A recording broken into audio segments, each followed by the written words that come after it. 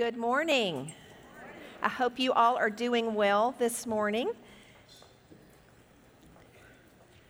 We are in John chapter 9 and the first part of chapter 10.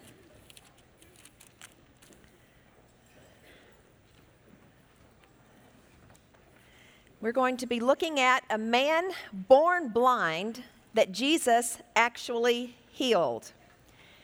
And let's begin in verse 1. And as Jesus passed by, he saw a man blind from birth. And his disciples asked him, Rabbi, who sinned, that this man or his parents, that he would be born blind? Now, what are they reverting to? Sounds like Job's friends, doesn't it? Like there must be some reason this man was born blind. And Jesus answered, it was neither that this man sinned nor his parents, but it was so that the works of God might be displayed in him. We must work the works of him who sent me as long as it is day. Night is coming when no one can work. While I am in the world, I am the light of the world. And when he had said this, he spat on the ground and made clay of the spittle and applied the clay to his eyes and said to him, go wash in the pool of Siloam, which is translated sent. So he went away and washed and came back seeing. Therefore the neighbors and those who previously saw him as a beggar were saying, is not this the one who used to sit and beg? Others were saying, this is he. Still others were saying, no, but he's like him. He kept saying, I am the one. So they were saying to him, how then were your eyes opened? He answered, the man who is called Jesus made clay and anointed my eyes and said to me, go to Siloam and wash. So I went away and washed, and I received sight. They said to him, where is he? He said, I do not know. So they brought him to the Pharisees. Jesus was doing the work of the Father, and we also are to be doing the work of the Father if we're followers of Jesus Christ. We know, as we've seen over and over, Jesus said, I do only what the Father says. I do only what the Father reveals. We also know that Jesus would many times pull away to spend time with the Father in prayer. And if we are to follow his example, we too need to be in the Word, to know the Father, to know Christ, to receive the power of the Holy Spirit. But we also need to pull apart from the world and spend time with him, sitting at his feet, conversing with him. F.B. Meyer said, what emblem could better set forth the condition of mankind than a born blind beggar?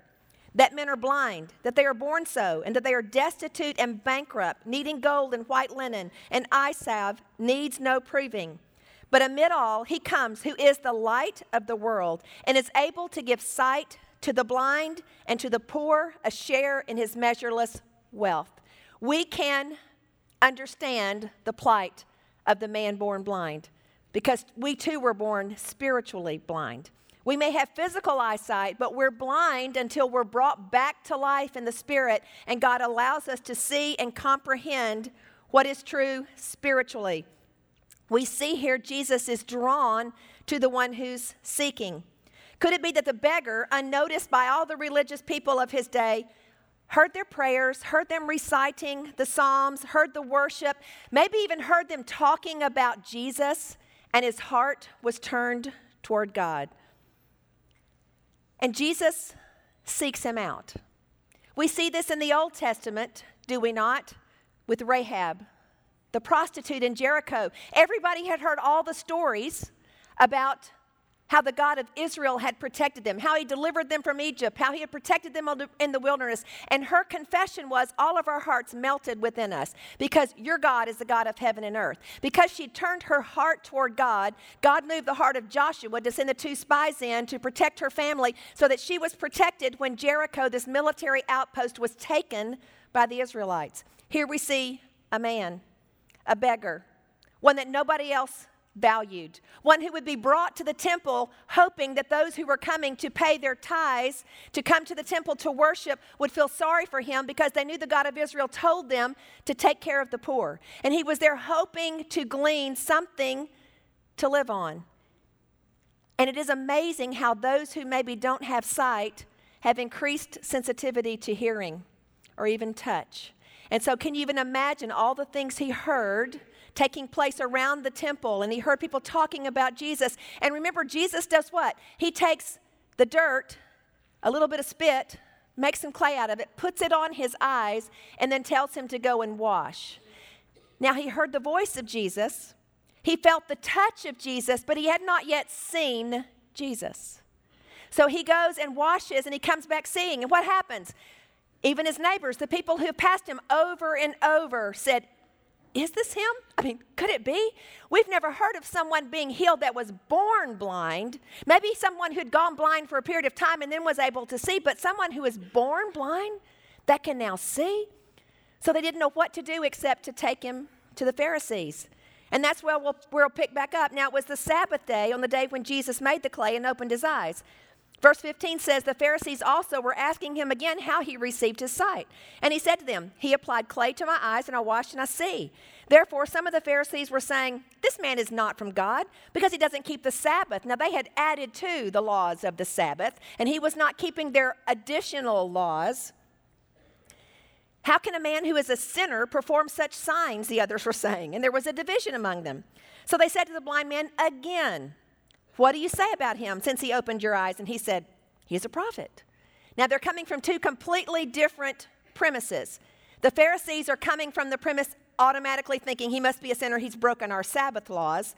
But the man born blind is thinking, no, wait a minute, how could a sinner perform this kind of miracle? He must be a prophet, he has to be from God. The Jews then did not believe it of him that he had been born blind and had received sight until they called the parents of their very one who had received his sight and questioned them saying, is this your son who you say was born blind? Then how does he now see? Obviously they weren't there, but they also were afraid of the Pharisees. His parents answered them and said, we know this is our son and that he was born blind, but how he now sees we don't know, or who opened his eyes we do not know. Ask him. He is of age. He will speak for himself. We don't know how old this man was, but he had to have been over the age of 13 to have been considered old enough to speak for himself. But since they're calling him a man, he probably was a little bit older than that. It says his parents said this because they were afraid of the Jews. For the Jews had already agreed that if anyone confessed him to be Christ, he was to be put out of the synagogue. For this reason, his parents said, he's of age, ask him. So a second time, they called the man who had been blind and said to him, give glory to God. In other words, tell us the truth. That's what they're saying. We know that this man is a sinner. And so he then answered, whether he is a sinner, I do not know. One thing I do know, though, that though I was blind, now I see. Makes you think about the song Amazing Grace, does it not? Though I was blind, yet now I see. So they said to him, what did he do to you? How did he open your eyes? Now, had they not already asked him this? And he answered them, I told you already.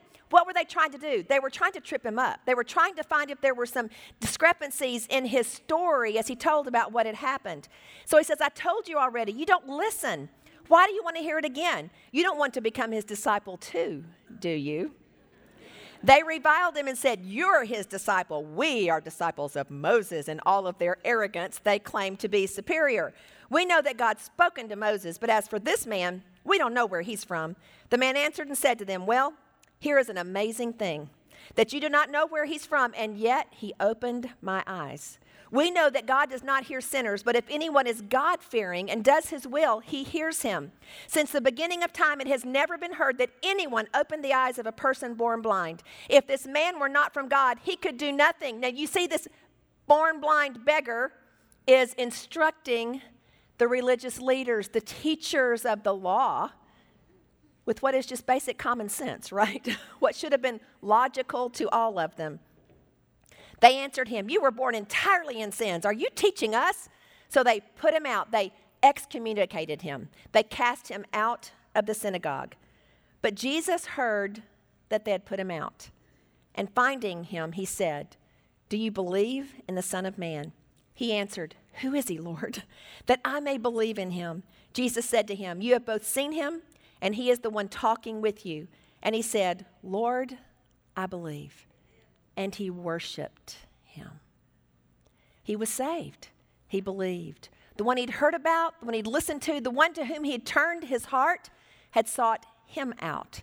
And even after he became an outcast, cast out of the synagogue, Jesus came to find him, to reveal himself to him, that this man might be saved. You know, the Pharisees did start from a faulty premise because they were focused on their law, not on what had happened. And because they had added to the laws of the Sabbath, all All they could focus on was the fact that this man had obviously broken their Sabbath laws, so how could he possibly be from God?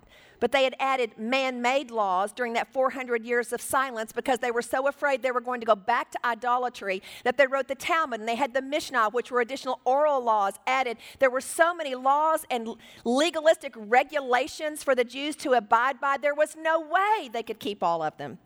But they were so determined not to go back to idolatry that religion held them captive.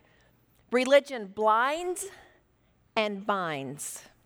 They were blinded by their religion because they thought they knew what God prescribed and that they were obeying all the rules, so they must be accepted by God. But instead, they were bound in sin and legalism, and they actually were the ones who were blind.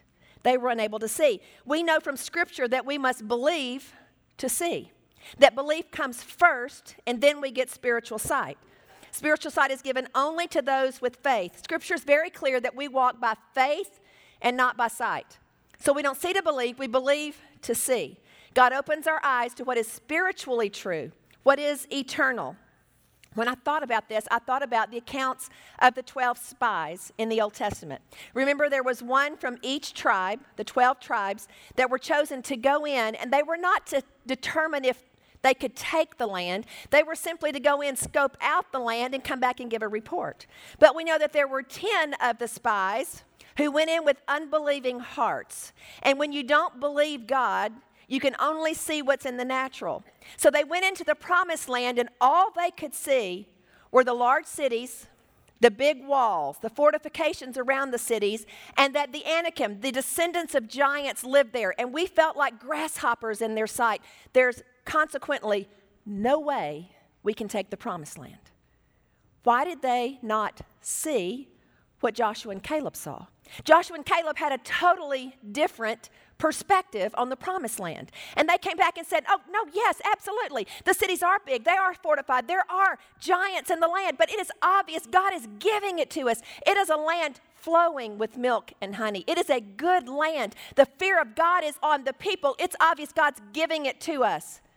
Now, why did they see so differently? Because they went in believing, and God granted them spiritual sight, and they saw what God was already doing in preparing the land and giving it to them. And yet the 10, the majority, came back and gave a bad report. And how did that report of unbelief impact the masses? They began to murmur and complain, didn't they? Fear spread through the camp. And now they were saying, have you brought us out here to kill us? We should just go back to Egypt. Unbelief spread through the camp. And Joshua and Caleb said, no, you must believe. And what did they say? Do not rebel against the Lord. Do not be afraid of the people of the land, because we will devour them. Their protection is gone, but the Lord is with us. Do not be afraid of them.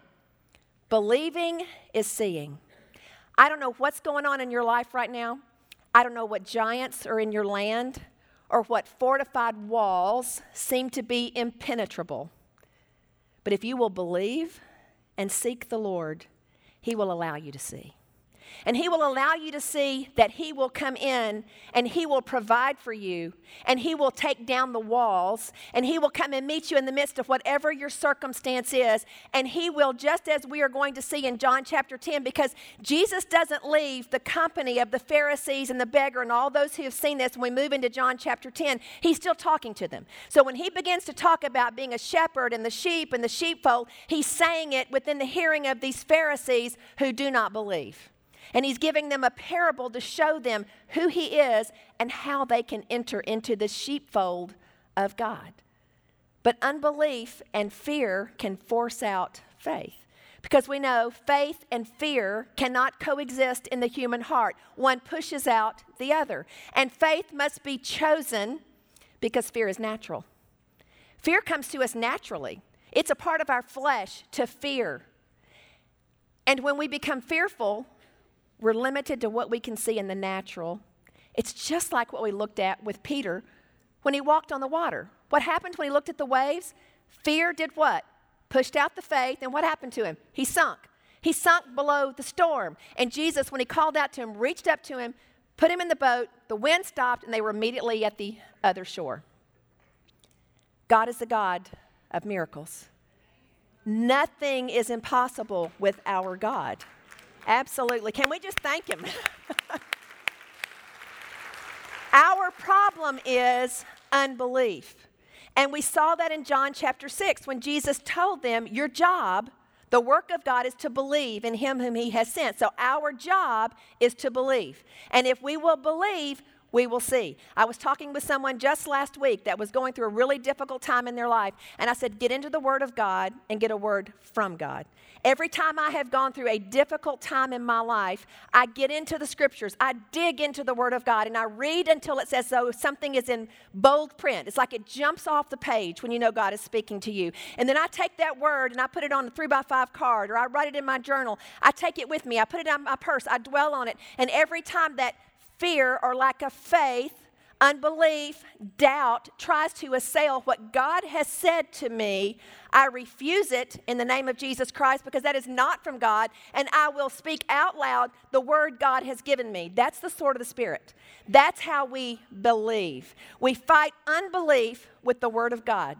We stand firm against the schemes of the enemy with the word of God, with Christ as our rock, our foundation, and we speak, we profess what we know is true, even when doubts assail us, even when the enemy is screaming at us, when our flesh wants to fail, we stand on the word of God. Jesus goes after this man after he's cast out of the synagogue, and I love that. I love the tenderness of our Savior for the individual. And he comes after the man, and the man recognizes his voice, and that's how he knows, this is the one who healed me. I know his voice. Now, I understand this because my mother is one of 10 children, and she was raised in a home where her mother married a man who had a handicapped son. And she also inherited his mother-in-law, who was wonderful. But, I mean, we're talking family on a farm. They end up having 10 children. They have this handicapped son who's blind and crippled, and also her mother-in-law who helped with him. But that's all my mother ever knew, was having William in the home. And William, being blind, had incredible hearing, had a beautiful singing voice. But when we would go visit, William knew us by the sound of our voice, but he also knew us by the sound of our footsteps. You could walk down the hallway toward his room and he would call out your name. He knew who you were by your footsteps. So that's why there's no doubt this man born blind had incredible hearing. And the moment he heard Jesus' voice and saw him, he knew, you are who healed me. Lord, help me to believe. Tell me who it is. And Jesus said, I am. I am the one. And he believed and he worshiped him. So let's move into John chapter 10. Jesus begins to tell them a parable. He says, truly, truly, I say to you, he who does not enter by the door into the fold of the sheep, but climbs up some other way, he's a thief and a robber. So he's speaking directly to these Pharisees. They think they're in the sheepfold, but they're refusing to come through the door. He's the door. And he says, unless you come through the door, you're a thief or a robber. But he who enters by the door is a shepherd of the sheep. To him the doorkeeper opens, and the sheep hear his voice, and he calls his own sheep by name, and he leads them out. A stranger they simply will not follow, but will flee from him, because they do not know the voice of strangers. This figure of speech Jesus spoke to them, but they did not understand what these things were, which he had been saying to them. So what is he beginning to say here? All this has just happened. The man believes, he worships him. They're still here. All these people are wanting to know what's happened, verify this miracle, and was it really Jesus that did it? And Jesus moves into a time of teaching. And he gives them a parable. And he says, anybody who doesn't come through the door is a thief and a robber. And he was obviously speaking to the Pharisees. And he says there's a doorkeeper. So if there were shepherds who came into a village and there may be multiple flocks of sheep, they would bring them into a sheepfold, and there would be a gatekeeper hired to protect the sheep during the night while the shepherds would sleep and come back in the morning to call their sheep out. And so the gatekeeper would recognize the shepherd, and the sheep would go into the sheepfold. Well, the next morning when the shepherd would come out to get his sheep, the sheep who knew his voice, their heads would pop up the moment he made his distinct call for the sheep. and they would follow him out. And it's different than maybe like herding from behind. The shepherd in the Middle East always goes before the sheep. So he is their shield. He's going before them. He's their protector. He's going to provide for them. He's going to take them to the fields where they can graze and they can eat. And he's going to be watching for animals who would come to try to come after the flock. He protects them and provides for them. He is their provision. So they stay close to the shepherd. They know their shepherd's voice. And when we were in Israel, the very first time we went, we actually saw a sheep pen made of rocks piled up. And in fact, we got a picture of a sheepfold. I'll go ahead and look at that now. See the picture of this sheepfold here, and you've got an opening right there? The next passage we go into, he talks about being the door. If a shepherd was not a part of the village where they hired a gatekeeper, the shepherd himself would be the door. And you see the opening there? At night when the sheep would go in, and I was reading about shepherds and sheep, they literally examine each sheep as it goes into the pen each night to make sure they don't have any wounds, that they're okay. And so each sheep is examined by the shepherd and taken into the sheepfold to be safe during the night. And then the shepherd would literally lay his body across that opening. So nothing came out or nothing went in without going through him. Jesus is the door to the sheepfold. And nothing will come into your life without going through him. So you can trust him regardless of what kind of circumstances you're facing. Let's pick back up with verse 7. So Jesus said to them again, "Truly, truly, I say to you, I am the door of the sheep. All who came before me are thieves and robbers, but the sheep did not hear them. I am the door. If anyone enters through me, he will be saved and will go in and out and find pasture." In Ezekiel 34, there's so many passages in the Old Testament that give pictures of God as a shepherd and us as his sheep. But in Ezekiel 34, God is reprimanding through his prophet Ezekiel the religious leaders, the shepherds of his people, because they're fleecing the sheep. They're taking advantage of them. They're not caring for them. They're getting rich off the sheep. And he's rebuking them. And he tells them in Ezekiel 34 that my King David will be the shepherd of the people. And it's really pointing to David's lineage, not David literally, that Jesus himself would be the good shepherd. That the descendant of David would be the one who would come in and really care for the sheep. Psalm 23. What was David before he became king? It was a shepherd, right? What do we know about Psalm 23? David understood that just as he cared for the sheep, God is his shepherd. What did he say? We all know, at least verse 1. The Lord is my shepherd, I shall not want. Why? Because he's the good shepherd. And that's what a shepherd does. The shepherd feeds the sheep. The shepherd protects the sheep. The shepherd knows them all by name. He knows them individually. And the sheep hear his voice. And what did it say? They won't follow the voice of a stranger. When we were in Israel that time and I saw that sheep pen that looked much like that, there were Bedouin shepherds out there, and over to the side the sheep were grazing, and there were, I think, 3 shepherds standing. It's really funny because they live in tents, but they've got cell phones, They're on their donkeys talking on their cell phones. But literally. But they're standing there talking, and their sheep are just grazing around them. And one of the shepherds, as we stopped, because we're all wanting to get pictures of it, as we stopped and watched, one of the shepherds made a call, and literally you saw sheep, their little heads pop up, and they turned to the shepherd, and they followed him out. The other sheep never raised their heads. They just continued grazing because that was not their shepherd's voice. We should know his voice so well that when the voice of the evil one who wants to instill doubt and fear and discouragement starts coming, we recognize it as the voice of a stranger, not the voice of our Savior. We don't even lift our head. We don't even acknowledge his lies because we know the voice of our shepherd, and we will not respond to the voice of the stranger, to the voice of the liar, to the voice of the thief, because we know our shepherd. And so we only respond to his voice. The shepherd is Jesus himself. As F.F. Bruce said, he's pictured as coming to the Jewish fold and calling his disciples out. One of them, indeed, had just been pushed out. Others had come out already, and yet others would come out before long. The members of the religious establishment could not communicate with the man who had been born blind any more than he could communicate with them. because they were coming from two totally different perspectives. To him, their voice was the voice of strangers. But when the true shepherd of Israel found him and spoke to him, he responded at once. This was the one he'd been longing for. This was the one to which his heart had turned. Once reading through the Bible, Deuteronomy 13:4 jumped off the page at me. It has 6 verbs in it, and it's a beautiful scripture to memorize, to put somewhere, and just so that you see it in your home. You shall follow the Lord your God and fear him, and you shall keep his commandments, listen to his voice, serve him, and cling to him. What are we to do?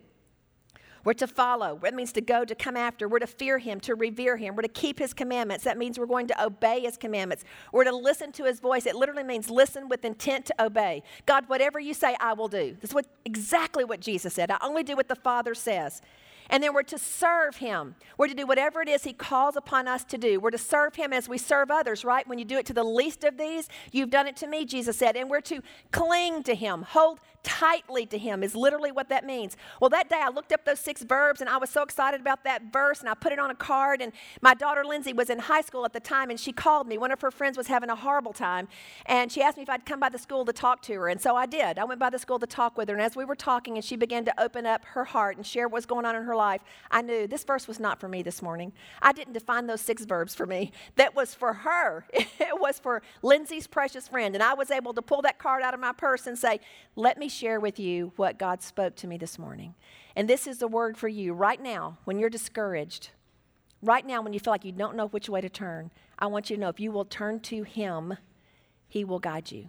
He literally goes before us. So as we read the word of God, as God speaks to us and teaches us through his word, because it is living and active, and when we open God's word, we should expect to hear from him, to meet with him, to hear our shepherd's voice as we open his word. He will speak to us, but it is rarely ever just for us. It is for us to share with those that he allows to come across our path, to be a word of encouragement, a word of instruction, a word of inspiration to someone who needs a word of life. Death and life are in the power of the tongue. We need to be those who speak life, not critical, not complaining, but life-giving, positive, looking always for the best. And we just read that Jesus said, I am. It's his third I am statement. I am the door. He's the only way to the Father. We must enter through the door. He is not only our shepherd, but he is the door. Makes us think of John 14:6, where he said, I am the way, the truth, and the life. No man comes to the Father but through me. And in this day when people want us to believe that anybody who's sincere will go to heaven, we've got to take them gently to the shepherd who said, I am the way. I am the door. And if you don't come through me, you don't enter. But he's made the way for us to come to the Father. I love the tenderness and the compassion of God. How when someone turns their heart toward him, he does whatever it takes to get someone to them, to rescue them, to share the truth with them, just as he did this blind beggar. It still happens today. We hear stories of it all the time with people God who have turned their hearts toward the Lord, and God sends someone to them. Here's such an account recorded for us in Anne Graham Lott's book, God's Story. She tells about Elizabeth Carter. She was a young American woman who taught English in mainland China. And on a weekend outing with friends, she hiked up Taishan, a holy mountain not too far from the city where she worked.